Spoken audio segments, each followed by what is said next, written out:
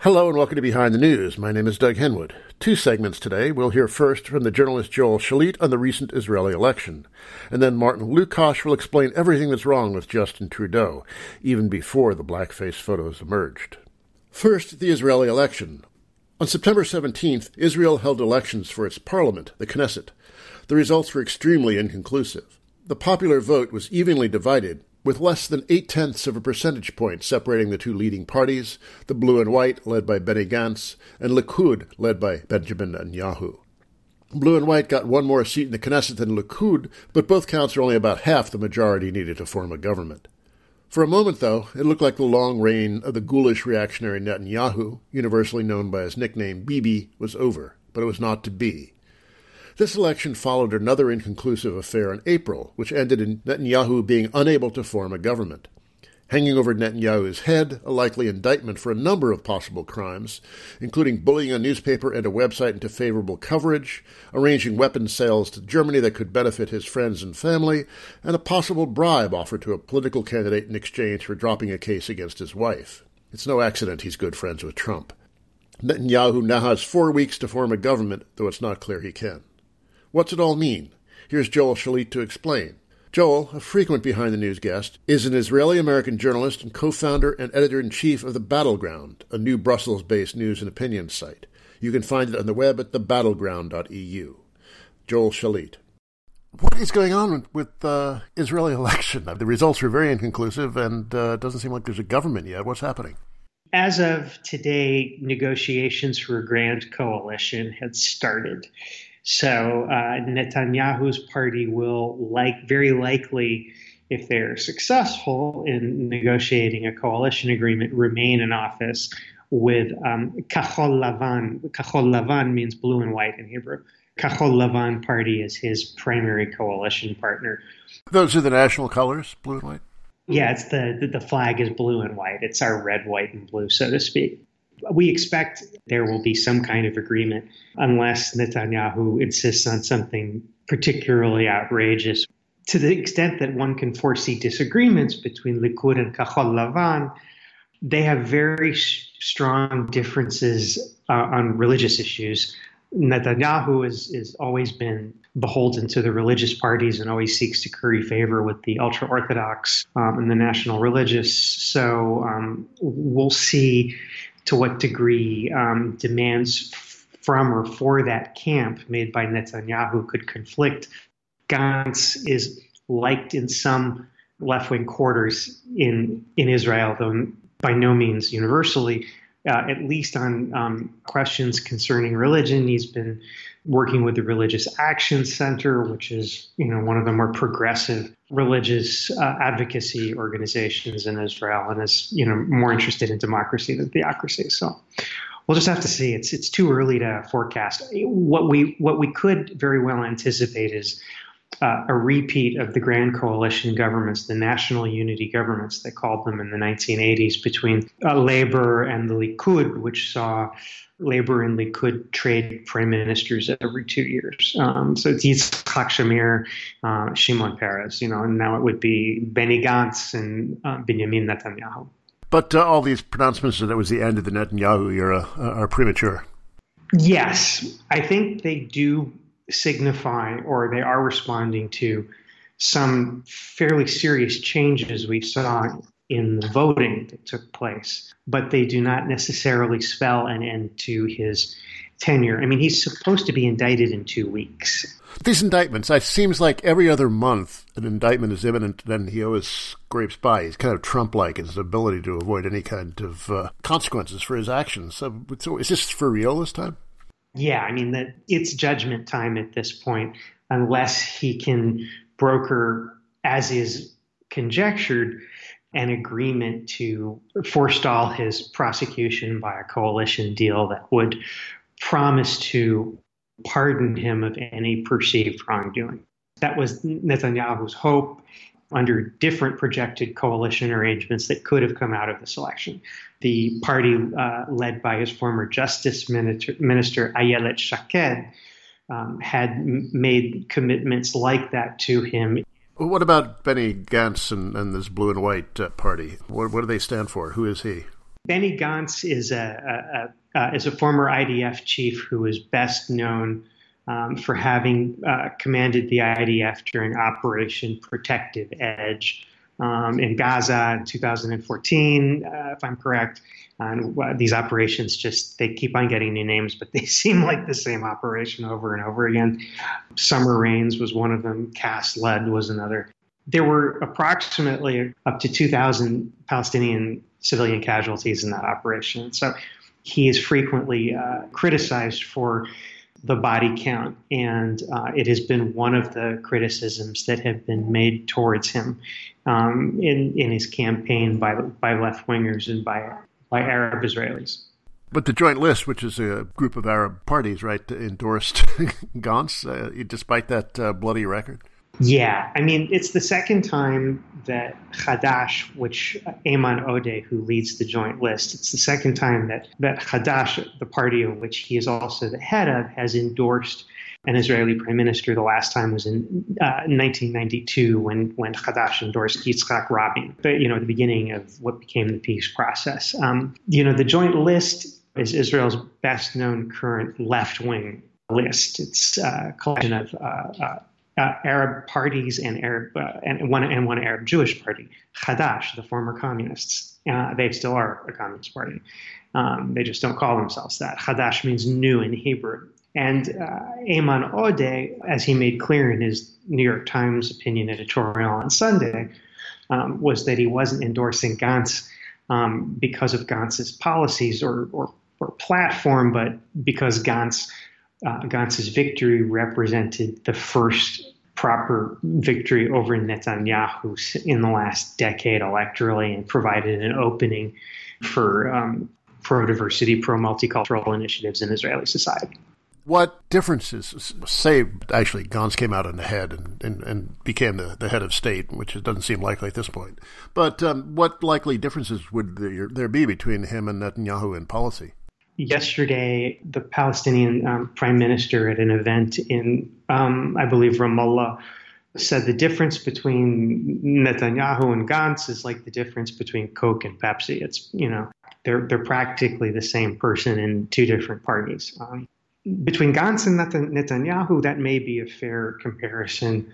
Kahol Lavan is, for all intents and purposes, a neoliberal party not too dissimilar from Emmanuel Macron's En Marche. That's being generous towards them. But they represent a similar tendency in Israeli politics, though not quite as doctrinally executed as the European version would look like. But they are primarily secular, and they represent a less religiously conservative voting bloc coming out of cities like Tel Aviv and Haifa that are more educated.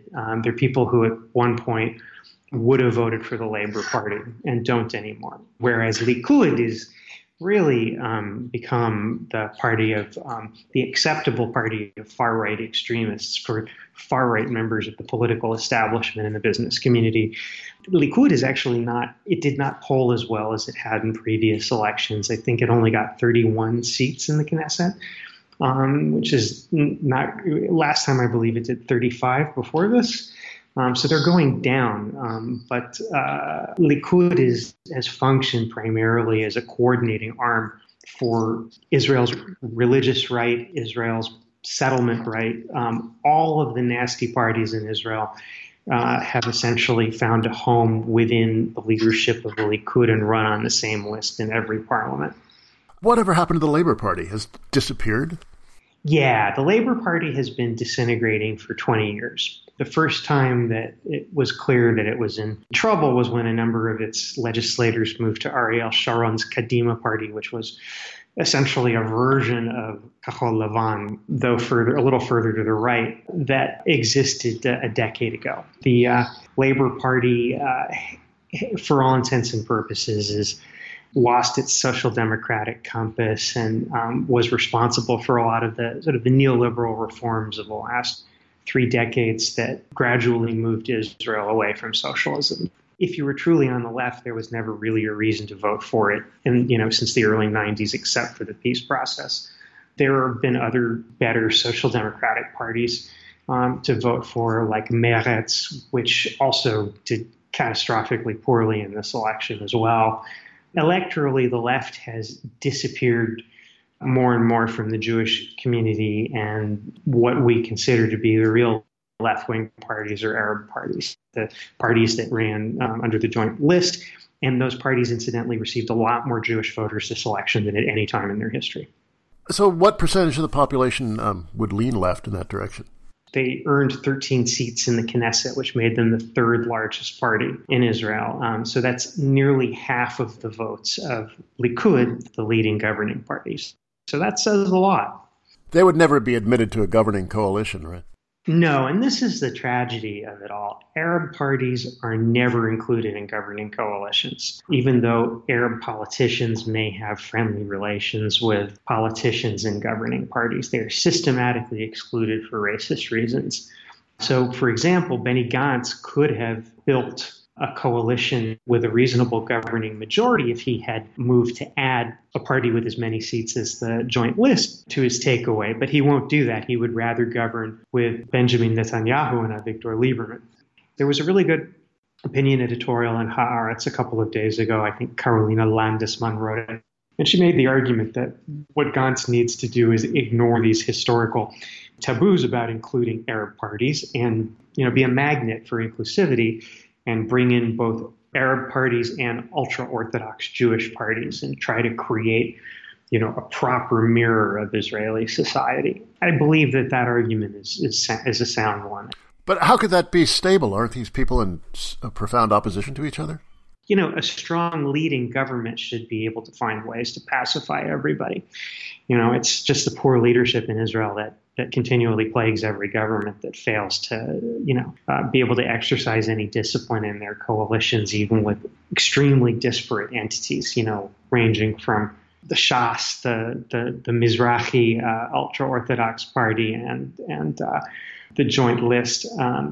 Israeli politicians need to find a way to get these people to sit in the same room. I mean, one of the reasons the country doesn't work for so many reasons is precisely because no one is interested in finding ways to make the factionalism work in favor of the country as opposed to against it.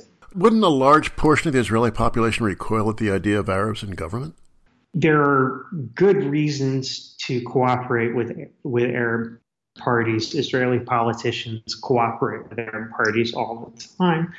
From the Jewish side of things, they just don't do so above board. They do so privately. So if they can do it in private, they need to be able to move it into the public eye. Just because some nutbag settlers from Brooklyn, might threaten to assassinate an Israeli politician who took that kind of initiative doesn't mean they still shouldn't try. I'm speaking with Joel Shalit, co-founder and editor of The Battleground. So what will the fate of the settlers be under a new government? Are they sacrosanct? The settlers are always catered to by Netanyahu. So the settlers will try to maximize their influence through any government that includes Likud. It's not clear to what degree they have a voice in Kahol Lavan. That said, there was an interesting article by Meron Rapaport today in 972 Mag, which for your American readers, if you want to read a really excellent Israeli left-wing publication that's not Haaretz, 972 is your other choice. Rapaport basically made the argument that based on the polling data that we have so far, the settlers are starting to decline in their electoral popularity, and they're losing influence. He even went so far as to say that they're at risk of becoming yesterday's political story, which is interesting because the last decade have been all about the settlers and all about Kahanist ideology, which is a big part of who they are. Netanyahu said a couple of weeks ago that he was thinking of annexing part of the West Bank. Was that a campaign ploy, or is something like that going to happen? It was trotted out strategically. I don't think there's any doubt that he held it to this point to the last minute in the election campaign to bring out last minute voters. That's something that Netanyahu tends to do. He's actually made that pledge before, though. It's not the first time, but I just don't think anybody remembered it. He was also trying to outflank Gantz by saying that, because it's a commitment Gantz has made as well. I do think that Netanyahu, regardless of the strategic invocation of this, I do think that Netanyahu was sincere. I think he really would like to annex nearly the entire Jordan Valley. It would cover practically the entire border with Jordan. So it's of strategic value in that regard.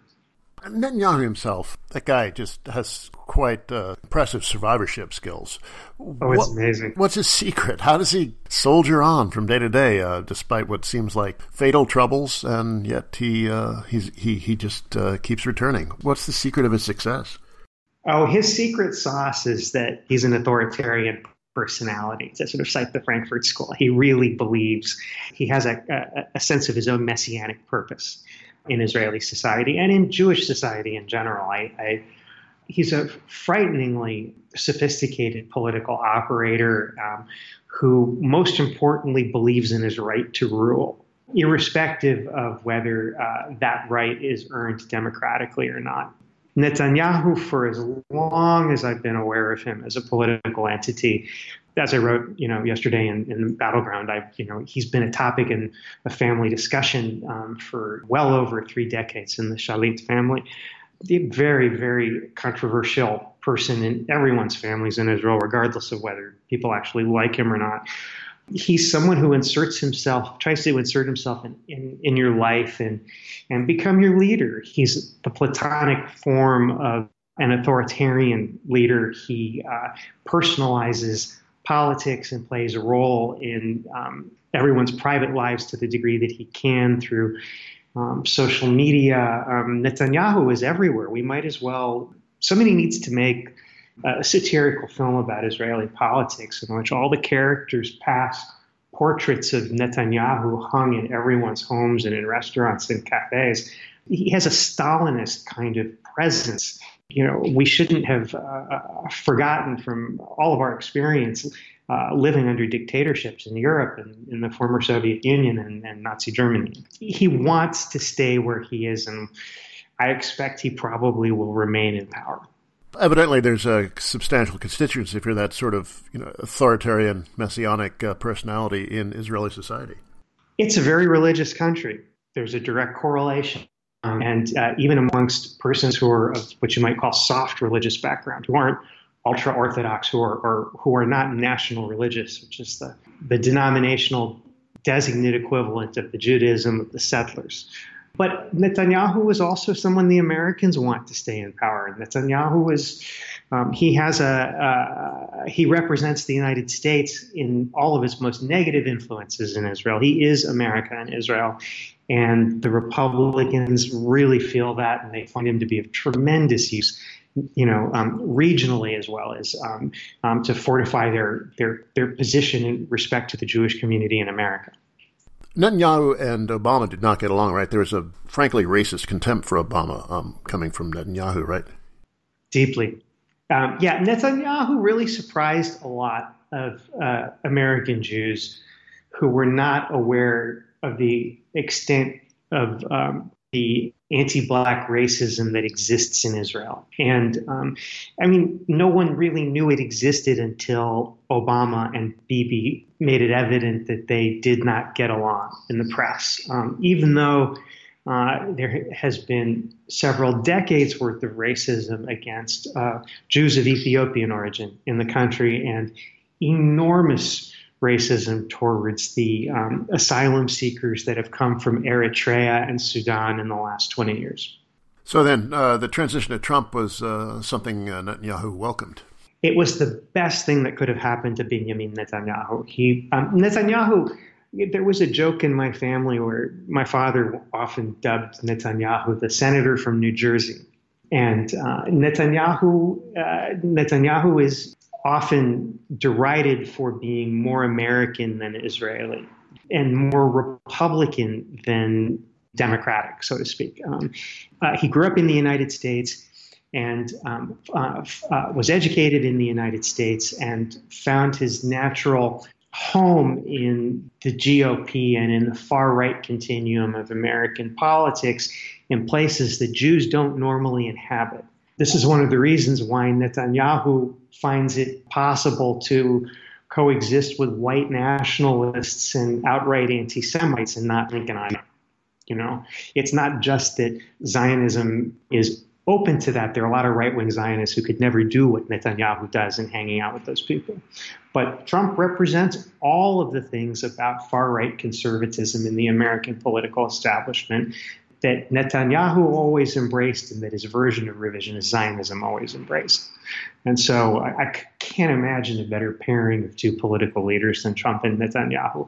And Trump's image is all over Israel. Last time I was home seeing my family, I must have seen 4 or 5 billboards with his face on it. We never saw anything like that in Israel until now. It's shocking, it's weird, and it's as clear a sign as any that we're a colony of the United States and not a sovereign nation. Of course, a lot of anti-Zionists will tell you that the United States is the colony of Israel, right? Congress is Israeli-occupied territory, as they say. The Zionist-occupied government. Yeah. Yes. So is anything going to change, anything significant going to change as a result of this election, or is Israel going to continue pretty much in the same pattern as it's been?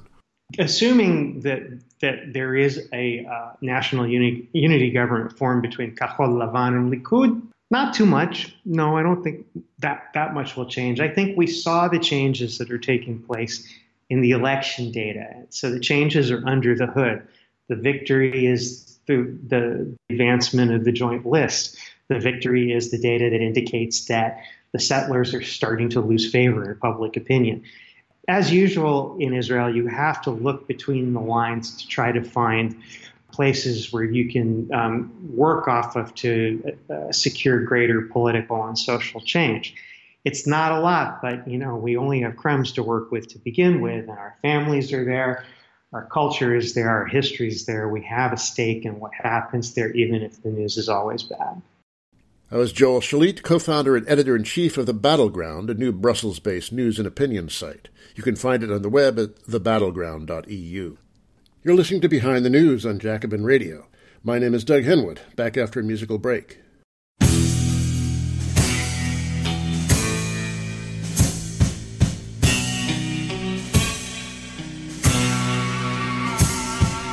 Women step out of paintings, they get on their bikes and ride away. Saturn eats his sons, day after day after day. The sky is gray, my pockets are a hole in it, and every day it rains. We are already dead.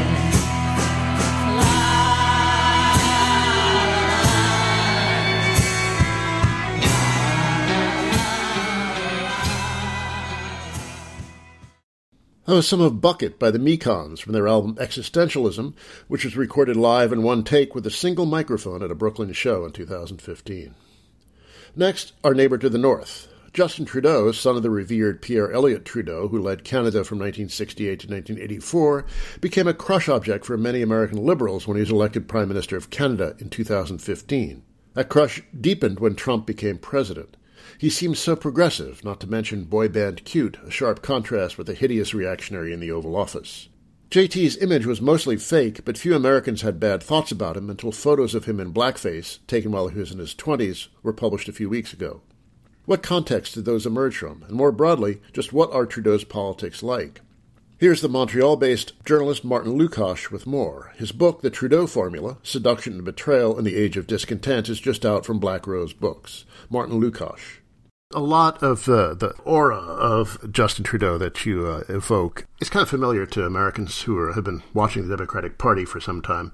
You apply a pattern of diversity and inclusion to fairly standard neoliberal economics and don't even really follow through on the diversity and inclusion all the time. And then you disappoint your voters and lose to the right. Now, maybe that's getting ahead of things right now, but is that a fair summary of the Trudeau model?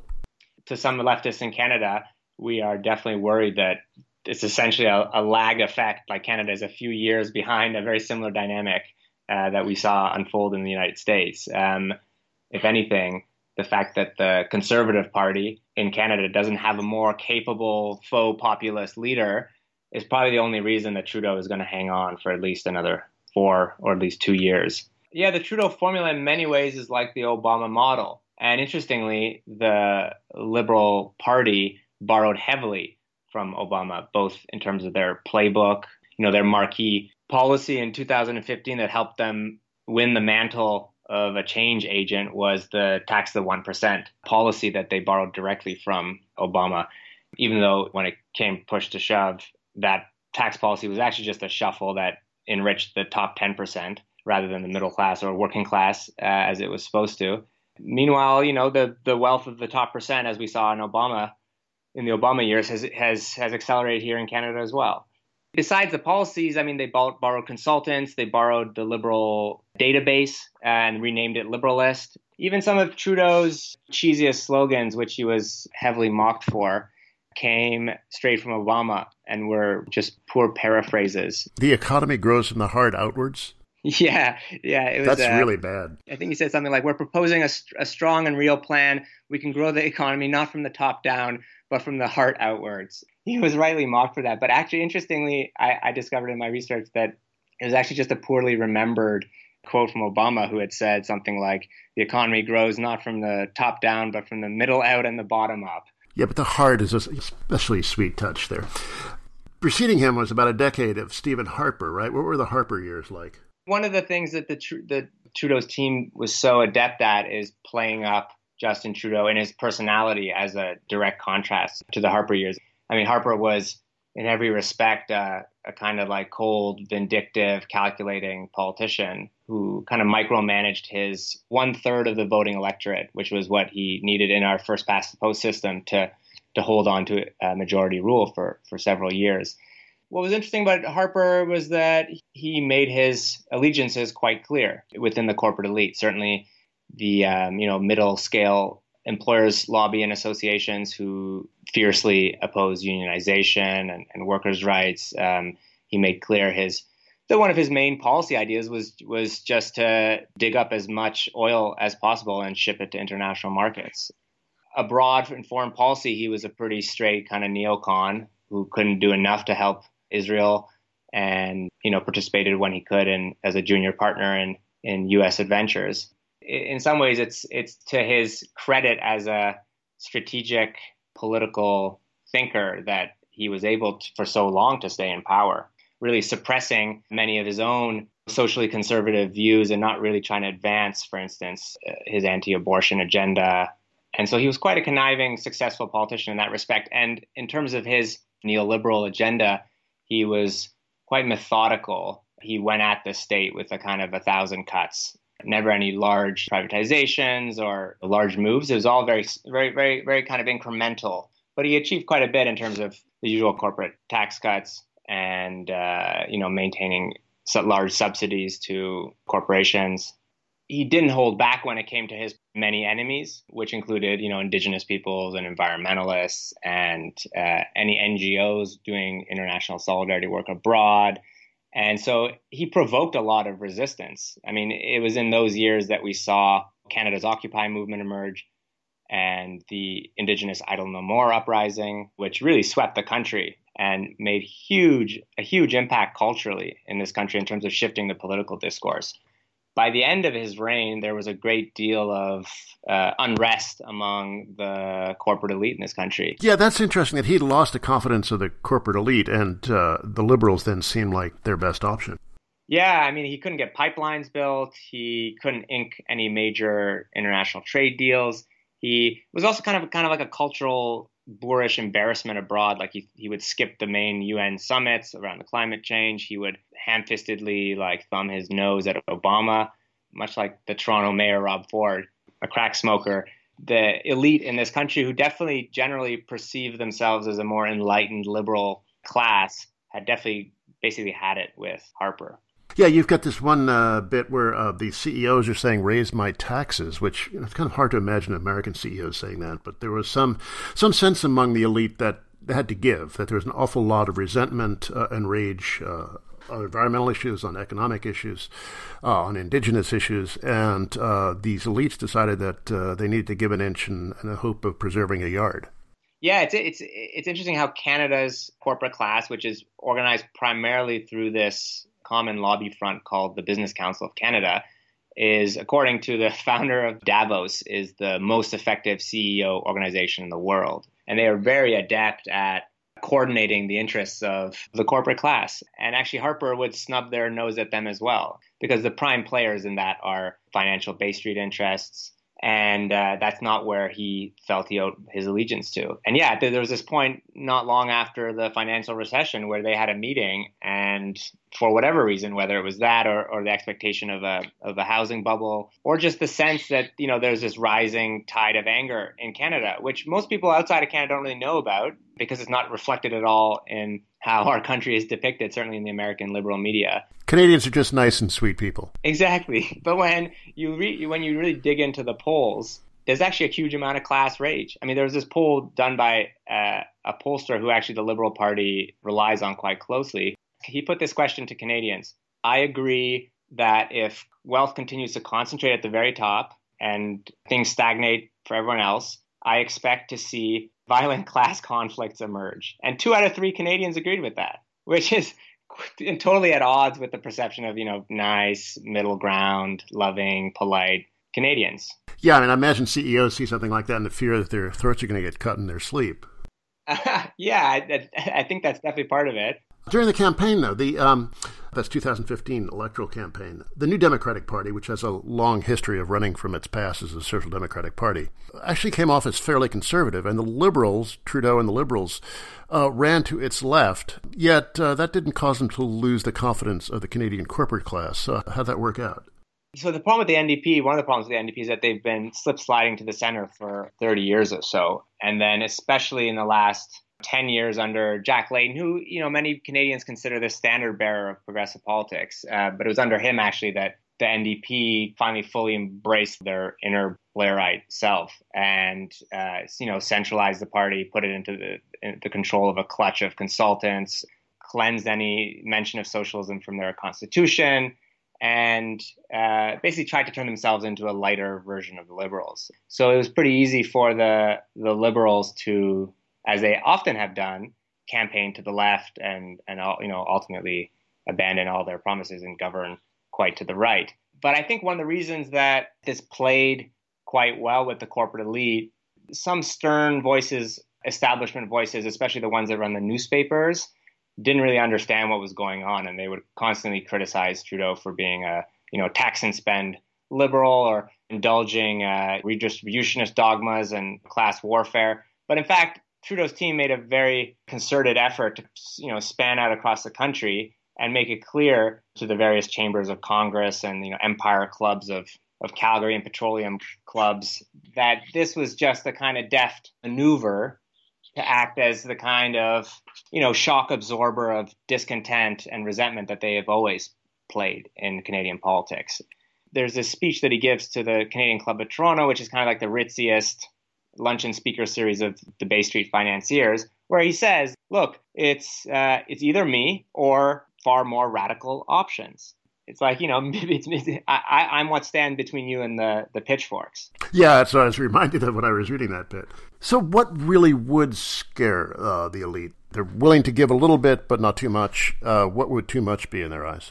One way we know for sure that Trudeau was never really a threat to the corporate elite is because during his campaign election in 2015, they barely made a murmur of protest. But what we saw in 2016, when a document called the Leap Manifesto was brought into the NDP convention, we saw a sign of what that kind of fright would actually look like. So the LEAP manifesto was in some ways a kind of precursor to the Green New Deal.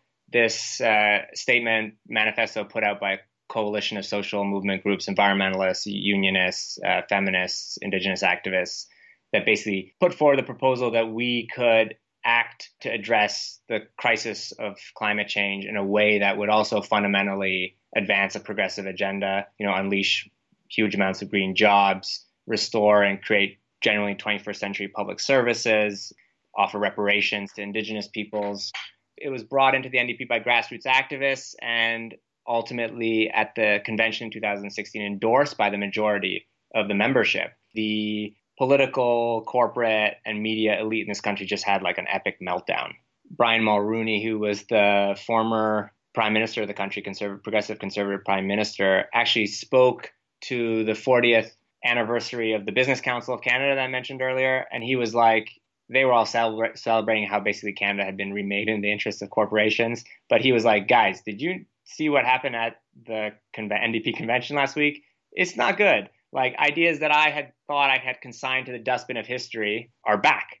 He said, it's a philosophy of economic nihilism that must be resisted and defeated. And mind you, the title of the subtitle of the LEAP manifesto was a call for a Canada based on caring for the planet and one another.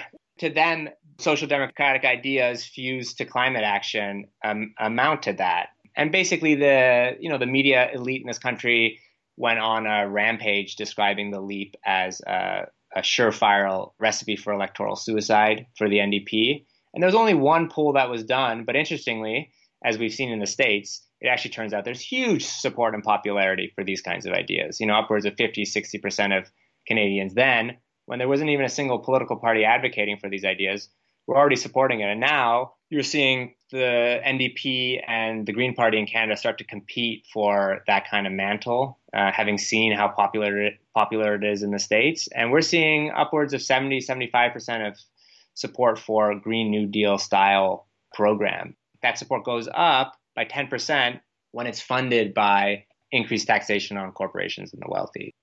Green New Deal politics could be a kind of antidote to Trudeau, a kind of kryptonite, right? Fulfilling that kind of agenda would implement all the ideas he claimed to champion but has not pursued at all. His ability to succeed with his shtick has been in part due to the fact that there hasn't really been a morally clear political alternative.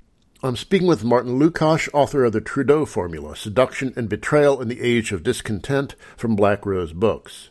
So there really wasn't much redistribution under Trudeau, was there? No, of course not. And in fact, even the policies, as I mentioned earlier, that they had run on that gave the simulation of redistribution, like this hike on the top 1% in taxes, was actually, when you looked at it closely, was just basically a scheme to shuffle, minor increases on the top 1% to the next 10%. And even, smart economists at the time said, look, if you don't close all the other tax loopholes that exist in the Canadian tax system, then even that top 1% is going to get away with evading legally or illegally those taxes. So we've seen no redistribution from Trudeau. And in fact, Trudeau had made clear, even in the last election, this has been rarely noted or criticized, that he didn't even agree with the principle of universality of social programs. So even if there had been redistribution, there was no plans for any kind of bold, ambitious new social programs, which, Canadians desperately need. A couple of specific areas. The pipeline policy. There's a lot of objection to the pipelines for the tar sands project going to the Pacific ports.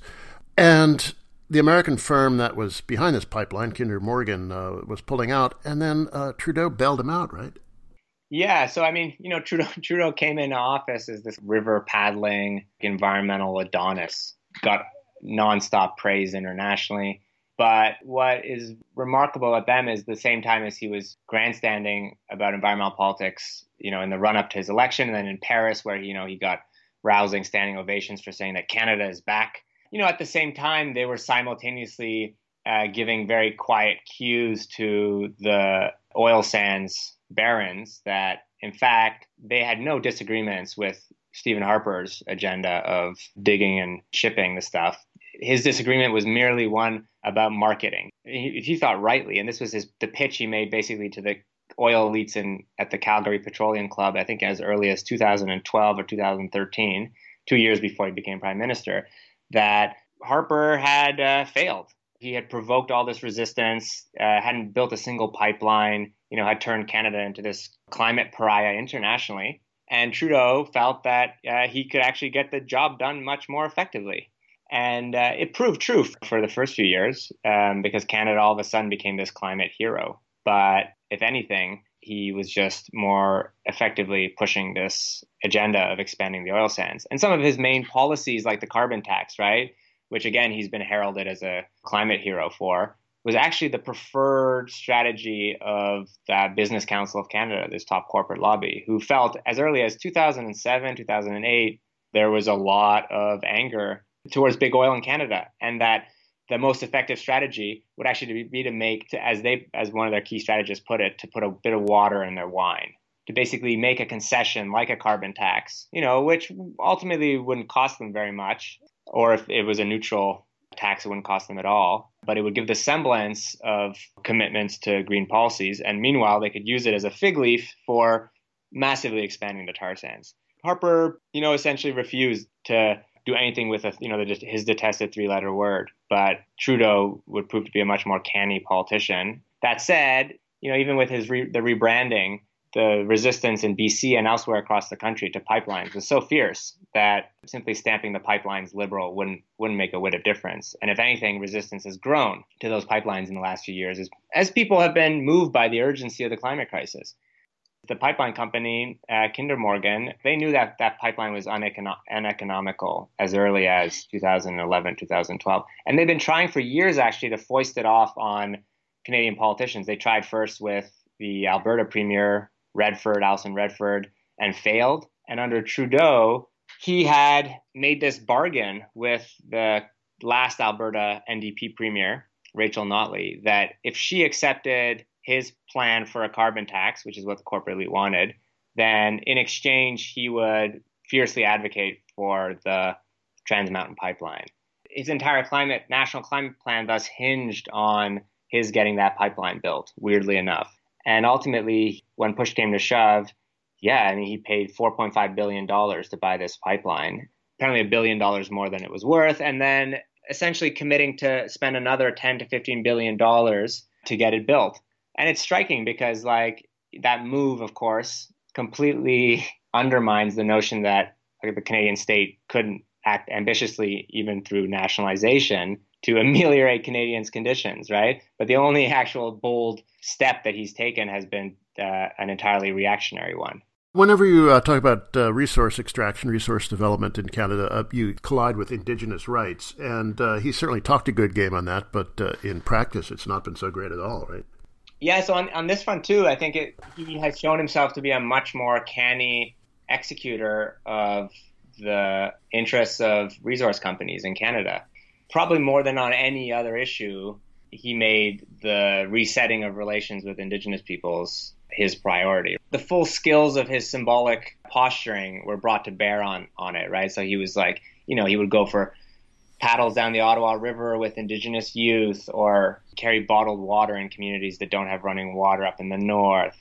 Just talked a great game. When Indigenous protesters set up a teepee on Parliament Hill just before the 150th birthday of Canada, under Harper, they just would have dispatched the security and police to get rid of those kids. But Trudeau paid a morning visit in his favorite jean jacket, which he always wears when he's in a sensitive political moment, and sat down and held a feather and shared conversation with these Indigenous youth, right? So there was this way in which they tried to manufacture a great deal of consent for the prevailing existing agenda of Canada's Ministry of Indigenous Affairs, which has been to basically deep six the hereditary and Supreme Court recognized land rights of Indigenous peoples. So they poured a ton of money into it. They used their skills at cultivating relationships with the more establishment Indigenous leadership. Even as some people might know in the States, they put as their justice minister an Indigenous politician from BC, which is the highest role that an Indigenous person had ever had in the Canadian government. This was all done to construct this new public consensus around Indigenous rights in response and in reaction to the strength of the Indigenous rights movement over the previous years. And so, they made of racism an overt taboo, and they, changed all the names of a lot of institutions and called inquiries. But ultimately, what was happening was more of a shape shift than a sea change in the fundamental policies. So the Canadian government, still under Trudeau, is basically pursuing what is in Canada called by a very ugly word, the extinguishment of land rights. The goal is to essentially consign Indigenous nations to permanently to small reserves, give them delegated rights basically as ethnic municipalities to manage their own poverty. But what goes without saying and is always unmentioned in this entire reconciliation politics are the key issues of land, power, and resources. And so there's no question that there would be any sharing of that, which of course would be the basis for any kind of real self-determination in Canada. But Trudeau, for many years, probably for the first 2-3 years of his administration, had this agenda humming along incredibly well. And if anything, they had gotten far further than the Harper government had in terms of pushing Indigenous communities in negotiations to actually relinquish some of these land rights. They've run into trouble more recently because some of these resistance camps that had been set up to block pipelines in BC escalated, and ultimately the British Columbia government, probably with Trudeau's consent, dispatched heavily armed police to batter down these peaceful blockades that this Indigenous community that Unistoten had put up in Northwest BC, and it started to unravel Trudeau's image as a conciliatory peacemaker with Indigenous peoples. And now to the current scandal. It seems somewhat appropriate that a guy who's lived by the image, as Justin Trudeau has, should, if not die by the image, be at least very seriously compromised or get into deep trouble, the blackface pictures. What do you make of that? Were you surprised by this, or is this something that's typical of somebody out of his class? And what do you think is going to be the result of it? I mean, it definitely bespeaks the kind of elite colonial culture in which he moves. There have been 3 incidents that have been reported now, and in fact, he has refused to deny whether there were others. And interestingly, the third one, which took place at a whitewater rafting outfit that he used to work at in his 20s, that outfit actually has this very fitting colonial name. It's called Nouveau Monde, the New World. In English Canada, blackface has, for a few years now, at least, few decades, just been taboo, right? At least in polite, elite circles. But in Quebec, blackface continues to be acceptable. You see comedians and even on the public broadcaster in Quebec, you see blackface regularly still.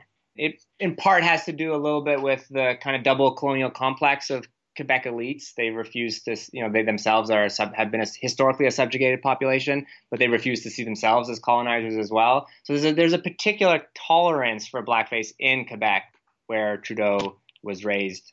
That plays a part in this as well, because I think people in the States certainly are used to blackface being a bit more of a vestige of the Deep South. But in Quebec, in many ways, still has that kind of culture. What's been interesting is that the debate in Canada has fixated on his personal actions, right? And he himself has acknowledged, I think to his credit, that his privileged background is what created all these blind spots for him.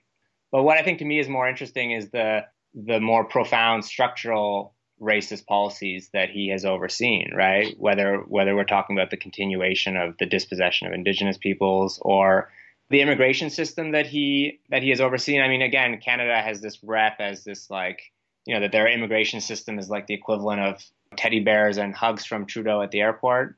But it's actually quite an exclusive, restrictive immigration system that in some cases has beaten Trump to the punch. Like, when Trump was deporting Haitians, Canada had actually beaten him to lifting the moratorium and was deporting Haitians back to Haiti in rapid high numbers. So, or, Canada's role, for instance, in arming the Saudi regime, right, which is with a historic $15 billion deal in combat vehicles, which the Saudis, of course, are using to devastate Yemen.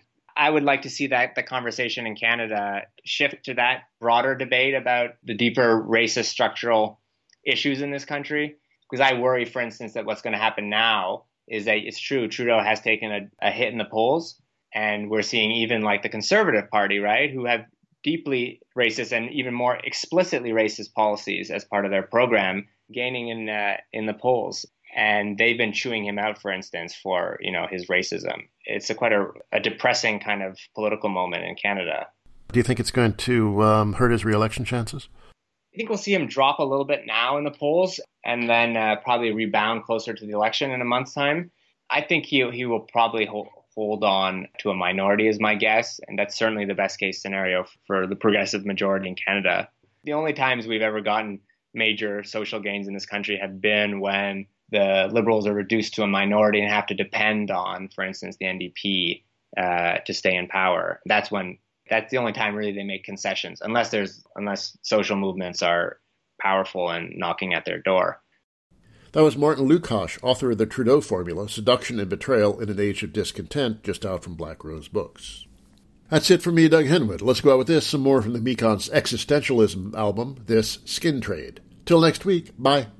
Now what a place, for a man to fall in. He goes tumbling down the street, and all the birds, they are singing in the treetops. They think they laid an egg, shedding clothes like a skin till I'm naked outside of Paddington on the very day that the pilgrims are leaving. I'll be naked as a newborn babe. Feel so old, all-knowing and unsteady. Wisdom weighs heavily. Clutch the bar and raise my arm as a sailor.